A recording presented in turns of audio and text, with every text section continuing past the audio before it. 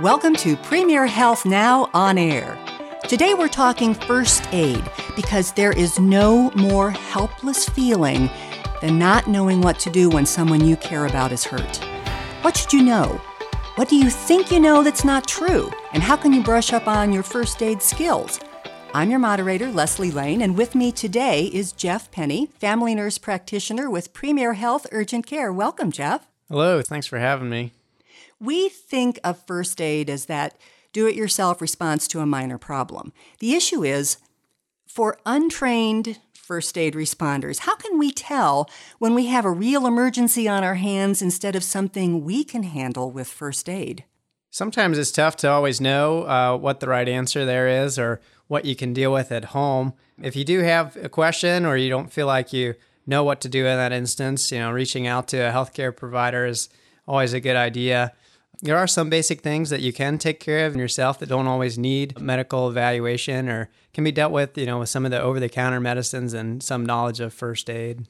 So we'll get into some of these specific issues, but I wonder if there are situations that we should always treat as a real emergency. Certainly, there's some things that are always an emergency. You don't want to really deal with chest pain, or if you're feeling short of breath, you can't swallow, or you feel like you're having symptoms of allergic reaction.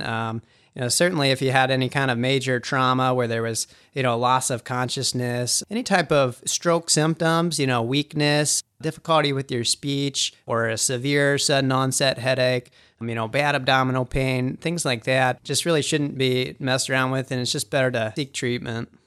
So in a real emergency, we first call 911.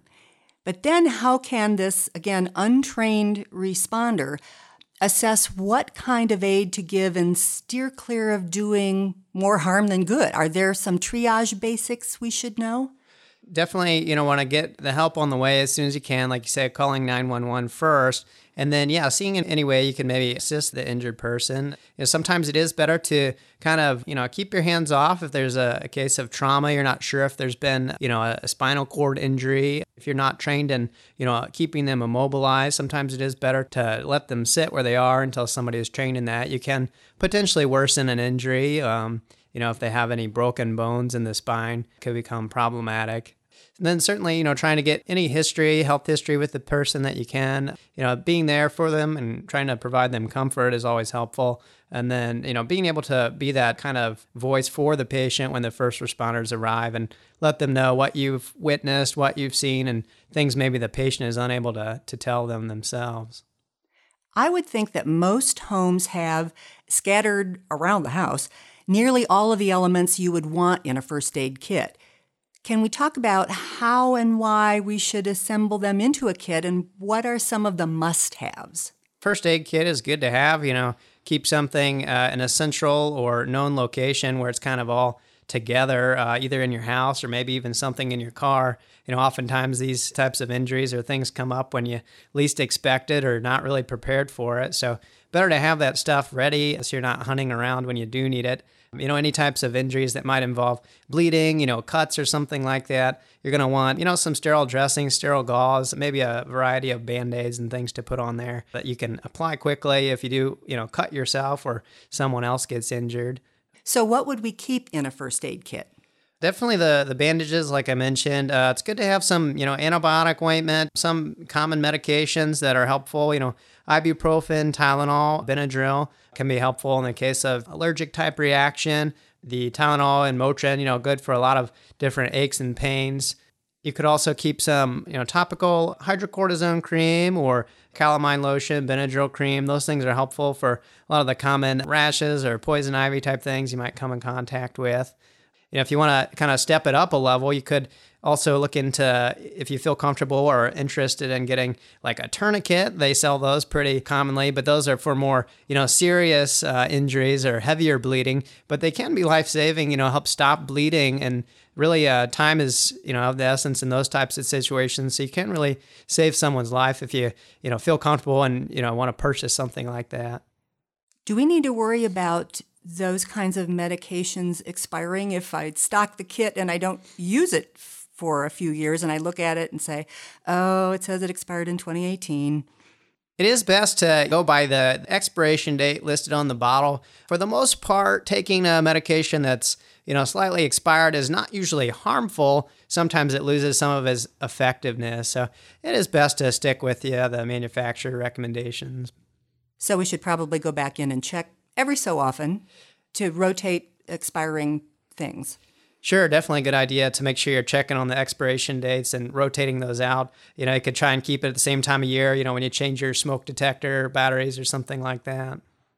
The Mayo Clinic lists some recommended items for a first aid kit, and I was surprised to see that it included super glue, duct tape, and a turkey baster. So what might you do with those things, Jeff? Yeah, that's interesting. Super glue can come in handy for small cuts. We use something, similar in the urgent care. If you come in with a minor cut, a lot of times we can use essentially super glue to hold it together. Sometimes we can use that in the place of sutures. So it usually works pretty well for minor cuts.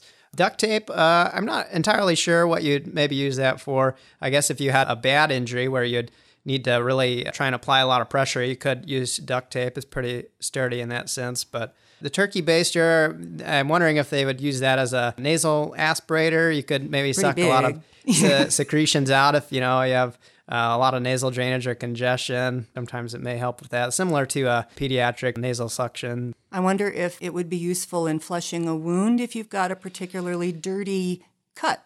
That could potentially be a use for it as well.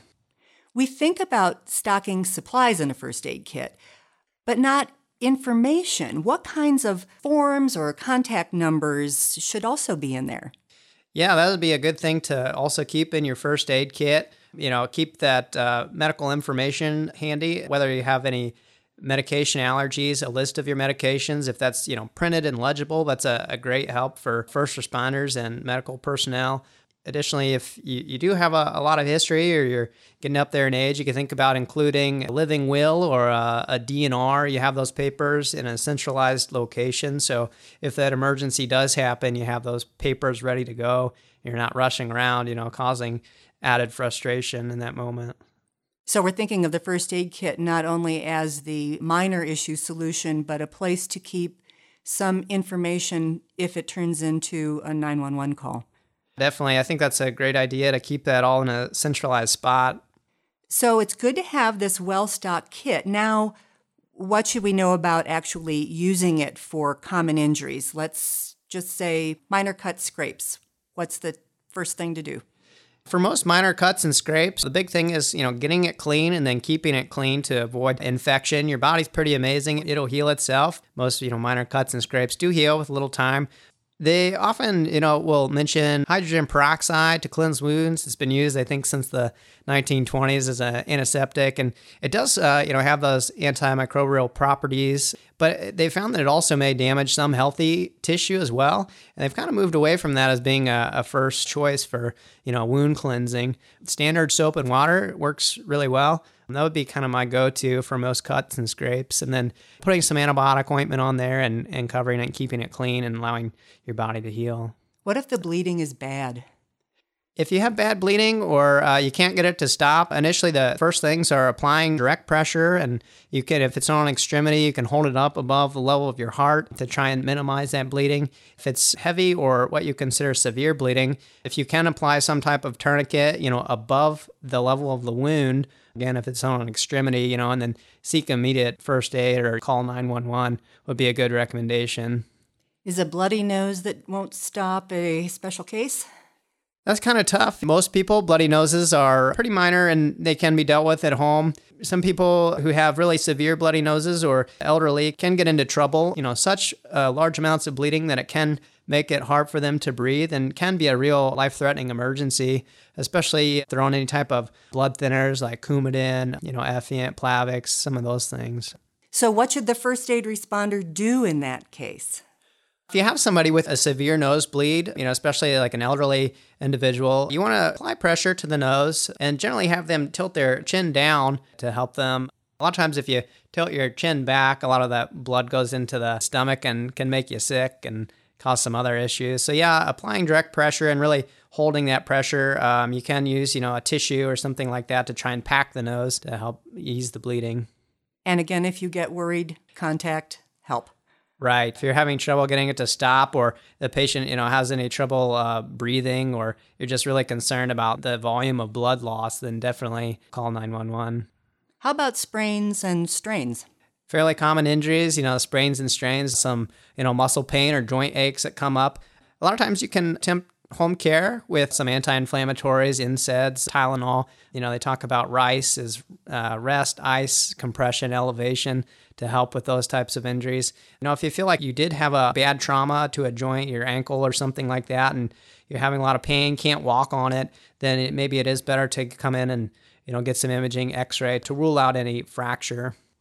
Are there any telltale signs that I'm dealing with a broken bone? Sometimes it can be tough. Some people, have fairly mild symptoms and are able to walk on, a broken ankle for a few days, and they don't complain of a lot of pain. So sometimes it is hard to say for sure whether it could be a sprain or a fracture. But if it's persistent or in severe pain, or like I said, they're concerned about significant mechanism of injury, a lot of force behind it, more likely to cause broken bone. How about burns? Burns, another common injury that people encounter. Minor burns can be dealt with at home. First-degree burns, where you have some redness around the area that was burned. The initial, treatment is to remove that heat source. So, if you come in contact with something hot, obviously removing that from you, and then you can run the burn under some cool water. You don't want to freeze it. You don't want to put ice on it. That can cause further tissue damage, but cool water can help ease the burn. And then another thing we worry about with burns is them getting infected. If you have some, blistering, your skin is the first line of defense. So anytime that's taken away, you're prone to an infection. So you have to monitor it well. Antibiotic ointment can work as a first aid use. And again, the NSAIDs, Tylenol are helpful for the pain. Burns can be pretty painful. If it covers a large portion of your body, or it goes around an entire extremity, what we call circumferential, you can run into trouble with too much swelling that can impede your blood flow and things, and you definitely want to seek treatment. How about allergic reaction? It can start small, but then get bad fast. Certainly, yeah, allergic reactions, there's all different severities, from a mild itchy rash to full-blown anaphylaxis or life-threatening emergency. If you have a history of allergy or bad allergic reaction, more concerning that you could, be having a more serious reaction at this time, you would want to talk to your healthcare provider about getting, an EpiPen if you've ever had anything like that before. For some mild itchiness, Benadryl is an antihistamine that works well. For rashes, you can also use Benadryl cream, hydrocortisone cream over the counter if it's just some localized itching. But certainly if you're having any tightness in the throat, swelling of the lips, tongue, or face, trouble swallowing or breathing, those are emergencies, and really best evaluated in the emergency department, calling 911. If you do find yourself in a situation where somebody has to use an EpiPen, or you have to help them use your EpiPen, it is life-saving, can make them feel better, but that doesn't mean the emergency is resolved. Sometimes the allergic reaction can persist, and really after using the EpiPen, the next step should be calling 911 and getting them to the emergency department. Are there some common first aid myths that you wish people would just stop doing? One thing is people putting like bleach on their skin for bug bites or poison ivy. I've seen that fairly common. Not a good idea, just, too caustic to the skin. And that one seems to come up fairly often. I'm not sure where that comes from. I imagine you also see a lot of preventable injuries. What are some of the big do's or don'ts you'd like us to keep in mind to avoid trouble so we don't have to come see you? At least in the summer and spring, we see a lot of poison ivy, so trying to avoid coming in contact with that stuff. Sometimes it is maybe unavoidable, but being cautious or conscious of, where you're working, and maybe wearing long sleeves, trying to keep your skin covered and washing your skin off kind of right after being out in those environments. Other injuries we commonly see are falls or things like that. Sometimes it's unavoidable in the winter months when there's a lot of ice and snow. Definitely have to be mindful of that. Seems like whenever there's a bad snow or ice storm, people are falling down left and right. They talk about keeping hands and arms to your sides and kind of walking like a penguin, waddling so you don't lose your footing and fall. A lot of times people's reactions, to catch themselves, and they can break extremities or wrists and things are pretty common.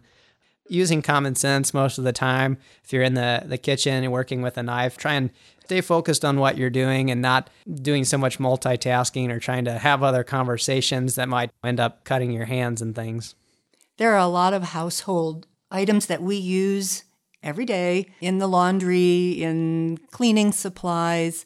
Can you speak to issues of poisoning, especially with the little ones who think those little dishwashing gel things look like candy?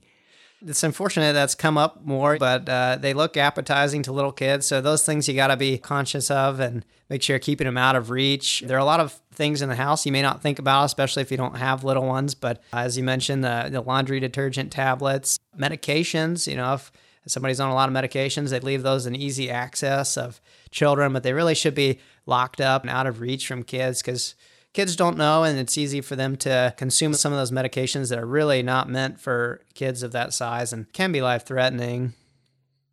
Knowing how to give effective first aid, as you say, can actually be a lifesaver. And classes are available locally. Can you tell our listeners where they might look for one? The Red Cross, YMCA, those are good resources. And then there's always American Heart Association that offers CPR training and some first aid. Those would be good options, especially if you're interested in being able to do those things. CPR can be great and life-saving. More people that are trained is great. So accidents and injuries happen without warning, obviously. Now is the time to get first aid ready. And we thank our guest today for great tips for getting prepared. Thank you, Jeff Penny, family nurse practitioner with Premier Health Urgent Care. We appreciate your joining us today. Thank you. If you want to know more, visit premierhealth.com/healthnow. We'll be back. We hope you will. I'm Leslie Lane, and thanks for joining us. Watch for our next edition of Premier Health Now on air.